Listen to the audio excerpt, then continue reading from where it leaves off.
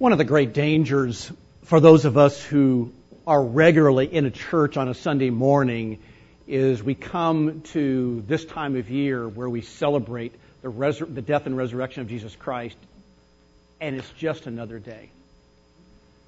And that's why I put together in these weeks leading up to Easter morning a special sermon series called At the Foot of the Cross, as a way of trying to remind all of us on a weekly basis the centrality and the power of that historical event when Jesus Christ literally was nailed to the cross and died for us. And part of the power of it is seen in those that were literally there at the foot of it. Literally those who stood around it, looked up at Him. There were some incredible things that began to happen even before He died. Now, last week we looked at Pilate. Last week we examined him because we started there because he's really the one that was the instigator of Christ going to the cross, at least from a human point of view anyway. He was the one that sent him there. Now, we know it was God's will and God's hand that was in that from eternity past, planned it already.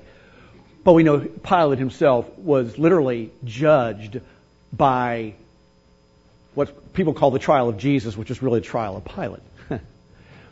And so it's good for us to look at these things and review these events and see it from different people's eyes that were literally there and the powerful impact that it had on them. And so this morning, we're going to take another person's perspective. Very short, in just a couple sentences, and yet the power of what that does for each one of us. So before we look into God's Word, let's pray together. Father, my words are not going to cut it. It's your Word that has the ability to change our hearts. And so, Father, as we now worship you by careful, thoughtful study of your Word, Lord, would you change us? Father, surprise us, because we weren't expecting you to take us somewhere this morning that you end up taking us. You end up speaking to an area that we didn't think you needed to speak to, but we need it. So, Father, would your Holy Spirit's teaching ministry be very powerfully active here among us. Give us ears to hear. Let us be good soil, that the seed of your word can be planted deeply in and not be ripped away, not have shallow roots, not be overwhelmed by the cares and concerns of this world, but grow down deep and bear fruit upwards. Father, I pray that from my heart. Pray that for all of us here this morning. In Jesus' name we pray. Amen. Back in 1951, a pamphlet was published. It was called The Gift of Life. And it contained traditional advice about human sexuality and about the sanctity of life. So in the very first page, it states that the gift of life is shown to us with the birth of each new baby. Then on pages 21 and 22, the authors inform readers, presumably the average American teenager at that time, that if one of the new male sperm meets and unites with an egg cell, a new life begins. So you can see from the cover behind me that what we have is a picture of a typical American family at that time, a happy family, mom, dad, some children, and apparently they're leaving church.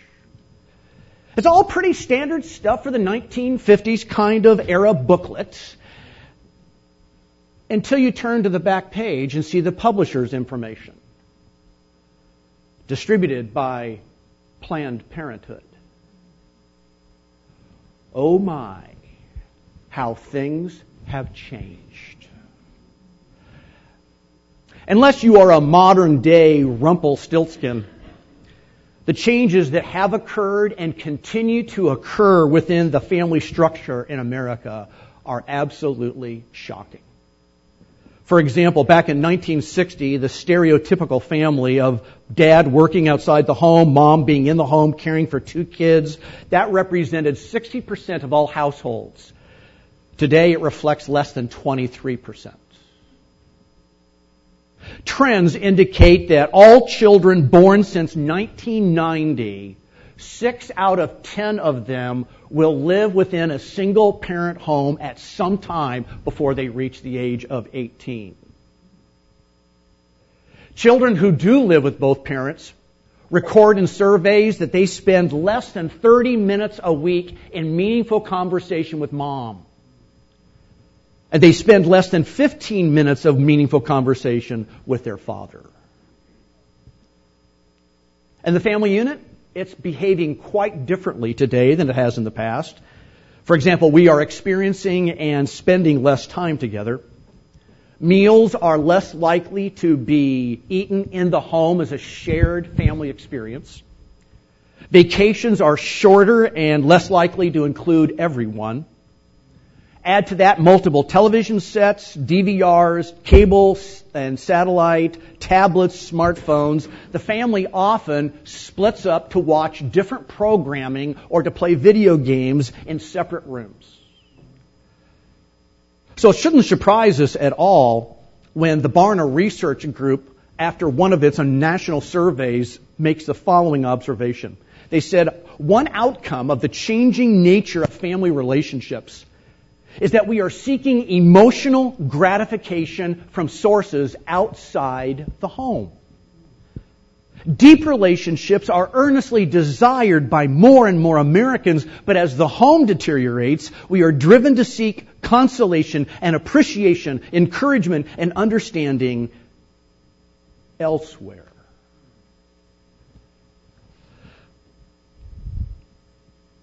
If we took our own survey right here in this room this morning, how many of us would we find have come from splintered family backgrounds caused by divorce or alcohol or by abuse? How many here battle feelings of loneliness because you are the only Christian in your extended family? How many fight a sense of balance because you were raised or are in a blended family? Or how many struggle with loneliness having moved here to Temecula, but none of your extended family are anywhere near you?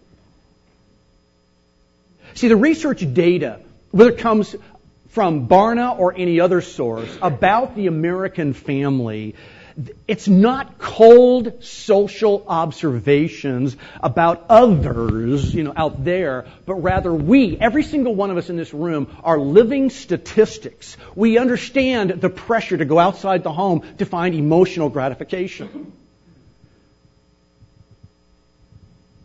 So where are we going? Where do we go to find consolation and appreciation and encouragement and understanding? Where do we turn when we feel lonely, when we feel isolated? Well, grab your Bibles and let's turn to John chapter 19. Let's continue our study of being at the foot of the cross, back to John 19 where we finished last week. And let me read verses 16 through 18, and then we'll jump on further down to verse 25. Let's begin with John chapter 19, starting at verse 16. So Pilate delivered Jesus over to them to be crucified, and they took Jesus, and he went out bearing his own cross to the place called the place of a skull, which in Aramaic is called Golgotha. There they crucified Jesus, and with him 2 others, one on either side, and Jesus between them. Now jump down to verse 25. And so the soldiers did these things, but standing by the cross of Jesus were his mother and his mother's sister, Mary, the wife of Clopas, and Mary Magdalene. And when Jesus saw his mother and the disciple whom he loved standing nearby, he said to his mother, "Woman, behold your son." Then he said to the disciple, "Behold your mother." And from that hour, the disciple took her to his own home. Now, it's interesting. This chapter in these verses records a unique event on the day when Jesus was crucified. It's unique in that the other three gospel writers do not include this in their recording of these same events. Because evidently there at the foot of the cross stood one of the disciples. In other words, of all of the men in Jesus' inner circle of 12, only one of them came to watch the crucifixion. Now think about that. Wait a minute here. Didn't this disciple the night before run away with all of the others? So why is he here? I mean, who is this guy? Well, this is John, the writer of this gospel account of the life of Jesus. Now remember, he had a brother. You remember his brother? James. And they were fishermen. In fact, in Mark chapter 3 and verse 17, Jesus gave them a nickname. He called them the Sons of Thunder. Doesn't that sound like a professional wrestling tag team? Okay, so what do we know about John that will help us here? Well, like I mentioned, these brothers were fishermen. So they were used to hard manual labor out in the sun. The gospel accounts reveal that John was a man of determination and enthusiasm. He was a man of directness in purpose and directness in aim. Yet, we also know he was a man of profound spiritual sensitivity. He was following John the Baptist before he was ever introduced to Jesus. And so that spiritual side of him made him a good listener and a careful observer of what was going on around him. We also know that John, in one sense, was the premier disciple. Now, not in leadership of others, but in intimacy with the Lord. Remember in the upper room, what we just celebrated, we call it the Last Supper. He had the place of intimacy and closeness with Jesus. He was the one closest to Jesus. In other words, he was probably Jesus' closest friend. In fact, it's interesting, in sincere humility, when he writes down his experience here in these pages, he never identifies himself by name, but rather, how does he call himself? The one whom Jesus loved. All this means that as an uneducated Galilean fisherman, life was simple. Life really wasn't all that complicated. So sure, the night before, he had run like all the others had run because they were scared they were going to die. But today, his friend is being horribly crucified on this cross.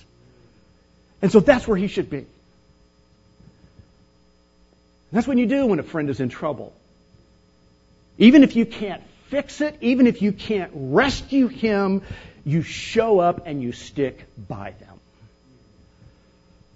So John is there, watching during those pain-filled hours as his friend is slowly tortured to death. And he stands there, as we see in the text of John 19, with 4 women. In fact, according to Mark chapter 15 and verse 51, this group of women had been traveling along with the rest of the disciples, caring and ministering to Jesus' practical needs. Okay, now back to chapter 19 and verse 26 and verse 27. Watch how something incredible happens here. Jesus, on the cross, sees his own mother standing there, and though he is painfully dying, notice he moves to meet her needs. John, will you take care of my mother? Of course, Lord. That's what friends are for. And right there at the foot of the cross, a new set of relationships is formed. And right there at the foot of the cross, we can see a powerful truth that's at work for us. Because what is given to us in vivid color, better than the newest high-tech display on your tablet or a phone, is this gripping truth. Loyalty to the Savior is seen in loyalty to His people.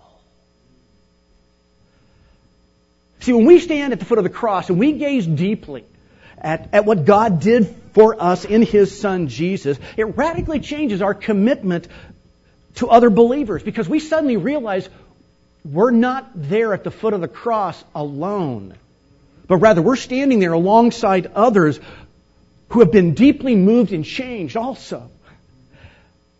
Because through the cross, our Savior's not only changed us, He's changed the way we relate to others around us. I mean, it's almost as if Jesus looks at me and says, Rick, gaze deeply at what I've done for you at Calvary. Now, do you see that other person over there?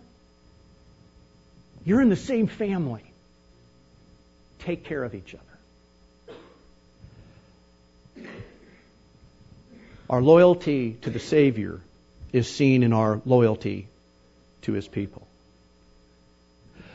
So can we slide to a stop for a moment and kind of think about that for a minute?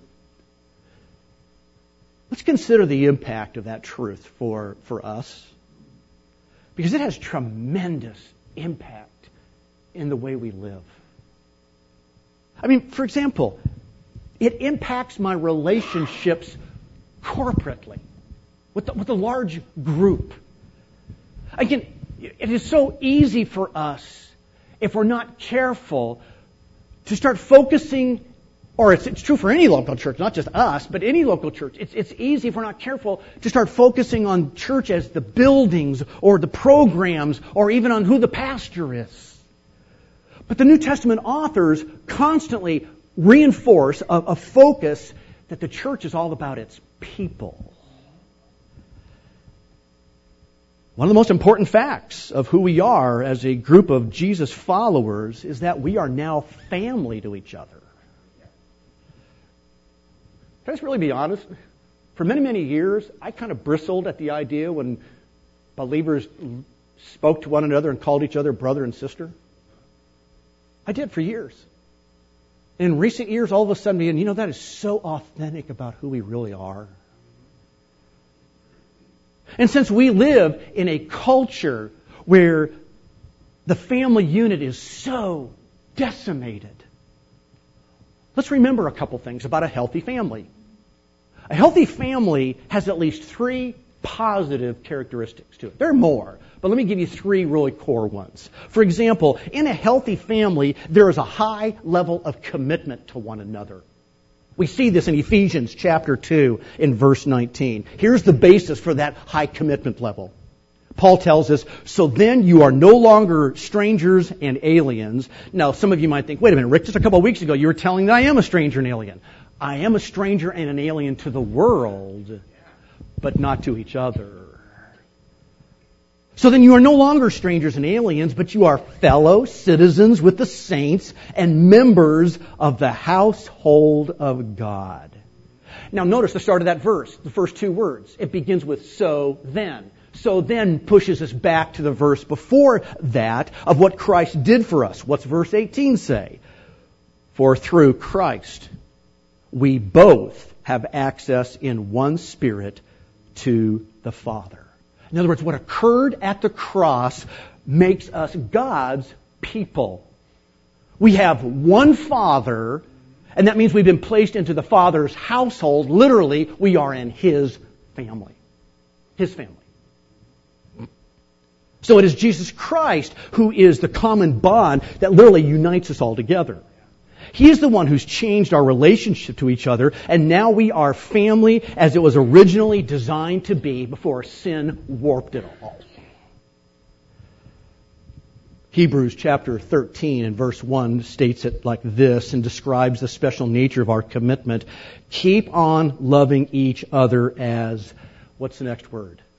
Brothers. A term describing family. So how are we doing in giving that kind of a high level of commitment to each other? A 3rd grade Sunday school teacher was giving a Bible lesson on the Old Testament command, honor thy father and mother. And then she asked her group of kids, now does anyone know a commandment for brothers and sisters? And a little girl shot her hand up. She said, yes, thou shalt not kill. Why is that little girl's observation so accurate? Because relationships within the family can get messy. But healthy families overcome that messiness by giving a high level of commitment to each other. That's the first characteristic of healthy families. Let me give you a second one to chew on. And by the way, that first one blends over very quickly into the second. And that is healthy families, they show love for each other in practical ways. One of my favorite scenes from Winnie the Pooh is where Pooh Bear is standing on a bridge and he has thrown a stick upriver, and then he's walked to the down current side and is looking down in the river waiting for his stick to come onto the bridge. And instead of his stick, here comes Eeyore the donkey, floating on his back with his legs sticking up in the air. And the following conversation occurs. Pooh, did you fall into the river, Eeyore? Eeyore, silly of me, wasn't it? Pooh, is the river uncomfortable this morning? Eeyore, well, yes, the dampness, you know. Pooh, you really ought to be more careful. Eeyore, thanks for the advice. Pooh, I think you're sinking. Eeyore, Pooh, if it's not too much trouble, would you mind rescuing me? And then, as Eeyore is being pulled out, he says, I'm sorry to be such a bother. Pooh, don't be silly, Eeyore. You should have said something sooner.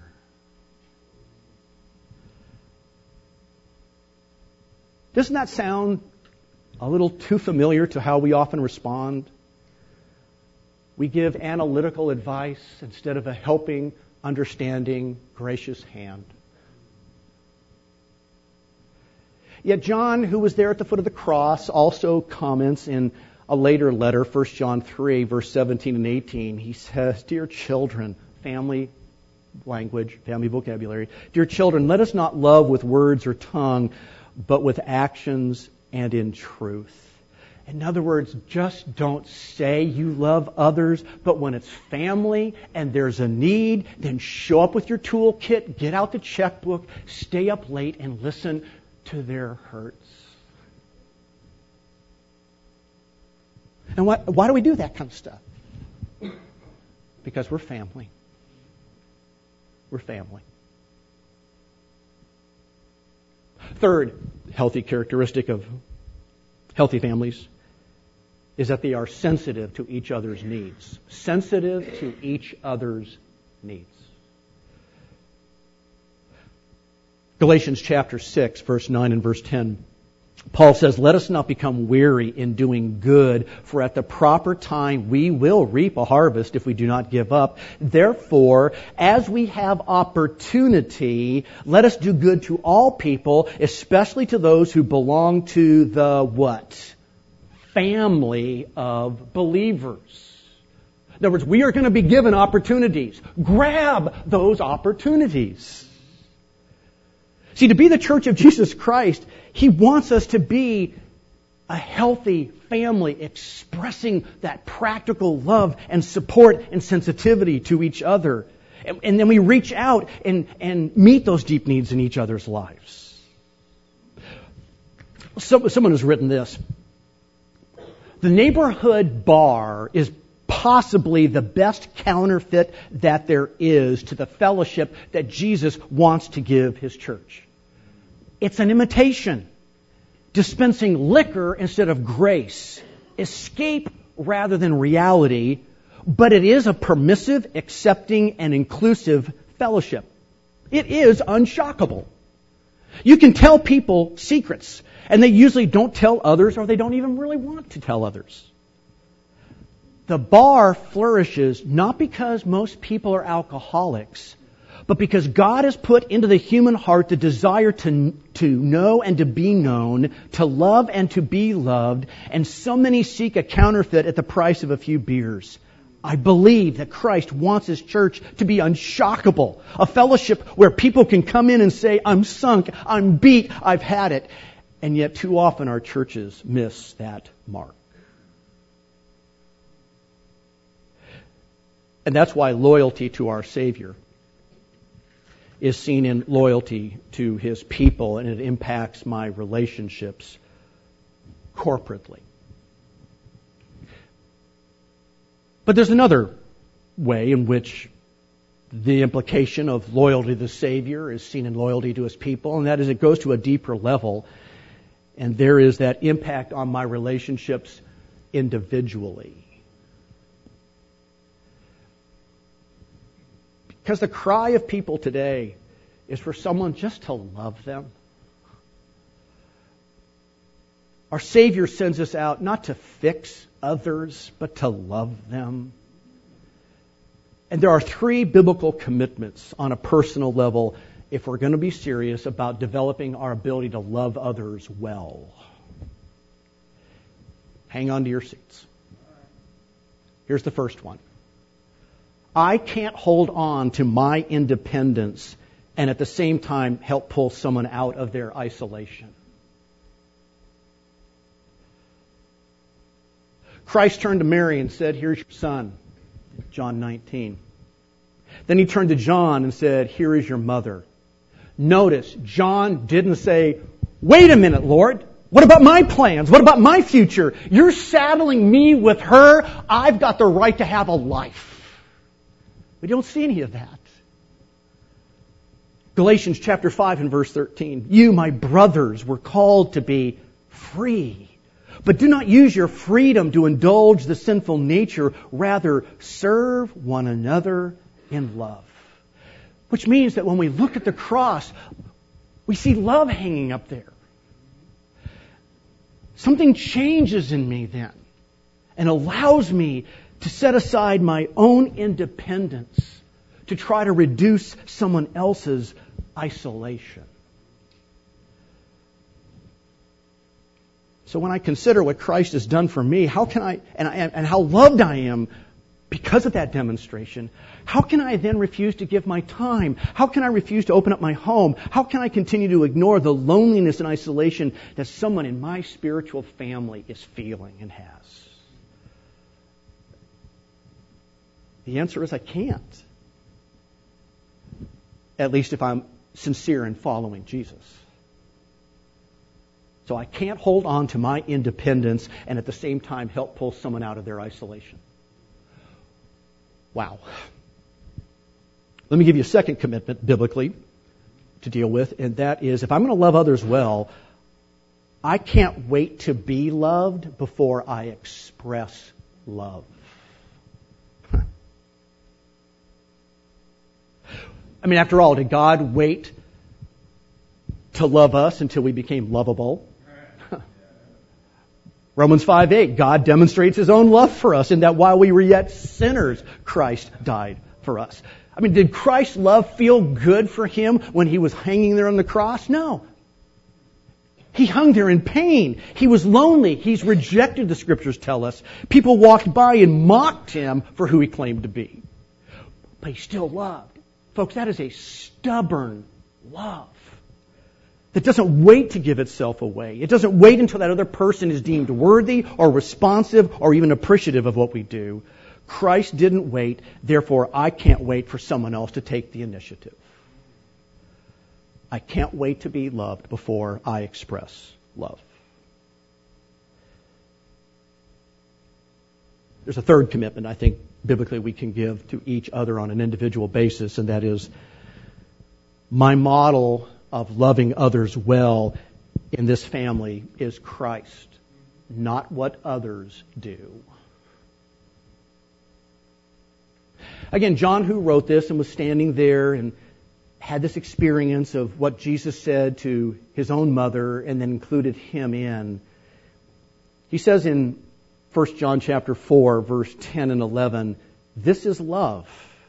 Not that we loved God, but that He loved us and sent His Son as an atoning sacrifice for our sins." Dear friends, since God so loved us, we ought to love one another. As and since God so loved us. But isn't it easy to take our cues from our peers? We watch others carefully. What are they doing? And then we let that set the level for our compassion and our sensitivity by what they're doing. And if that's our model, it'll be a disaster sometime down the road. Trust me, it will. Because the only person worthy of being the model for us and the way that I'm involved in the lives of the members of this church is Jesus Christ. In seeking to love others well, the only question worth asking is, what would Jesus do in this situation? What would he do? Ephesians chapter 5, starting at verse 1. Therefore, be imitators of God as beloved children. See how the family vocabulary keeps popping up here? And walk in love as Christ loved us and gave himself up for us. Okay, so here's the question that's been haunting me all this week. Am I growing in my ability to love others well? What am I giving away to others? Even though there is a history in my background, like there probably is in every single one of your backgrounds, of being let down and disappointed and frustrated by other members of the body of Christ. Can you relate to the elderly man who was laying in the hospital with his wife of 55 years sitting next to him? He said, Ethel, is that you at my bedside again? She whispered, yes, dear, it's me. He softly said to her, remember years ago when I was in the Veterans Hospital? You were with me then? I remember. And you were with me when we lost everything in the fire? I was there. And Ethel, when we went through the bankruptcy, you were with me then too. The man sighed and said, I tell you, Ethel, you are bad luck.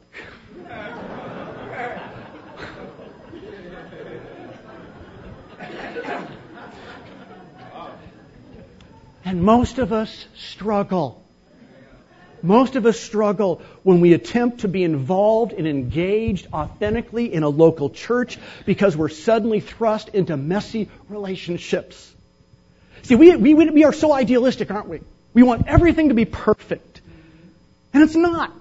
And in so many ways, it feels like relationships within the church are harder than our relationships with those that don't know Jesus outside of it. At least that's the way it feels. Maybe this will be of help. Writer and National Public Radio commentator Heather King is a recovering alcoholic, and just a couple of years ago wonderfully came to Jesus Christ. She has a blog, and she reflected on her life experience during this fascinating transition that came as spiritually she gave her life to Jesus. Listen carefully. She's talking about being engaged in a local church. She says this, my first impulse was to think, I don't want to get sober and worship with these nutcases. They're boring. They have different politics. I don't like their taste in music, food, or books. She says, nothing shatters our egos like worshiping with people we did not handpick. The humiliation of discovering that we are thrown in with extremely unpromising people who are broken, misguided, wishy-washy, out for themselves, people who are just like us. She finishes by saying, but we don't come to church to be with people who are like us in the way we want them to be. We come because we have staked our souls on the fact that Christ is the way, the truth, and the life, and the church is the best place and the only place to be while we all struggle to figure out what that means. We come because we're hard-pressed to say which is the bigger scandal of God, that He loves us or that He loves everyone else.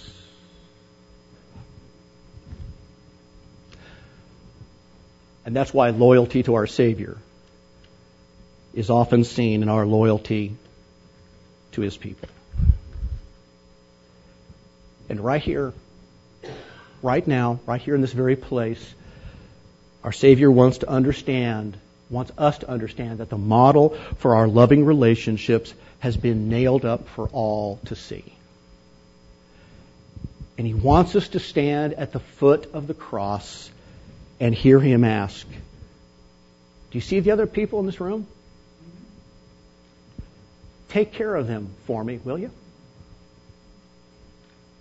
Sure, Lord. That's what friends are for.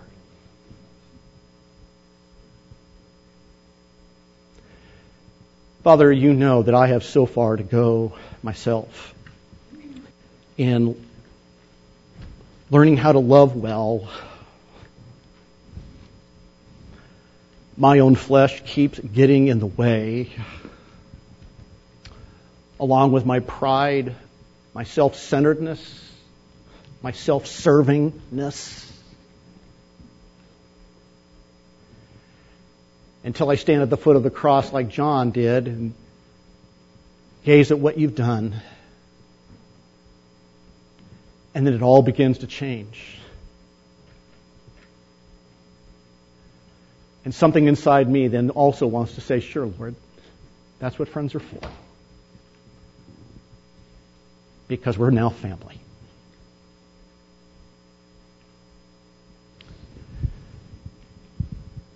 Father, may we never ever get over the incredible love that's been given to us. And may it so overflow that we can't help but give it away to others.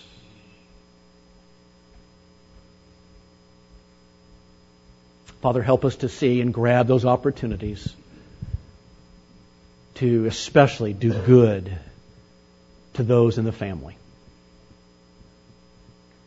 May we practice living in loving relationships with each other that we're going to spend eternity also doing. But may we also realize we're not the only one at the foot of the cross. There are wonderful brothers and sisters, broken and messed up, rebellious, idolatrous, just all, the list goes on, just like we are. And yet you've wonderfully brought us into the family. Thank you. Thank you. Change our hearts so that we give that kind of love to one another that you've given to us. Oh, that's our prayer in your Son's most gracious and understanding name. Amen. Hey, thanks for being with us today. It's always a pleasure to serve you with this CD ministry. And here at Rancho Baptist Church, our mission is to glorify God by making disciples who love God, love others, and live to reach their world for Christ. And if you have any questions regarding this sermon, or just perhaps knowing God in a deeper way, don't hesitate to give us a call. Our phone number is area code 951-676-2911. Or you can reach us on the web at www.ranchobaptistchurch.org. That's www.ranchobaptistchurch.org. Have a great day in the Lord, and God bless you as you continue to walk with Him.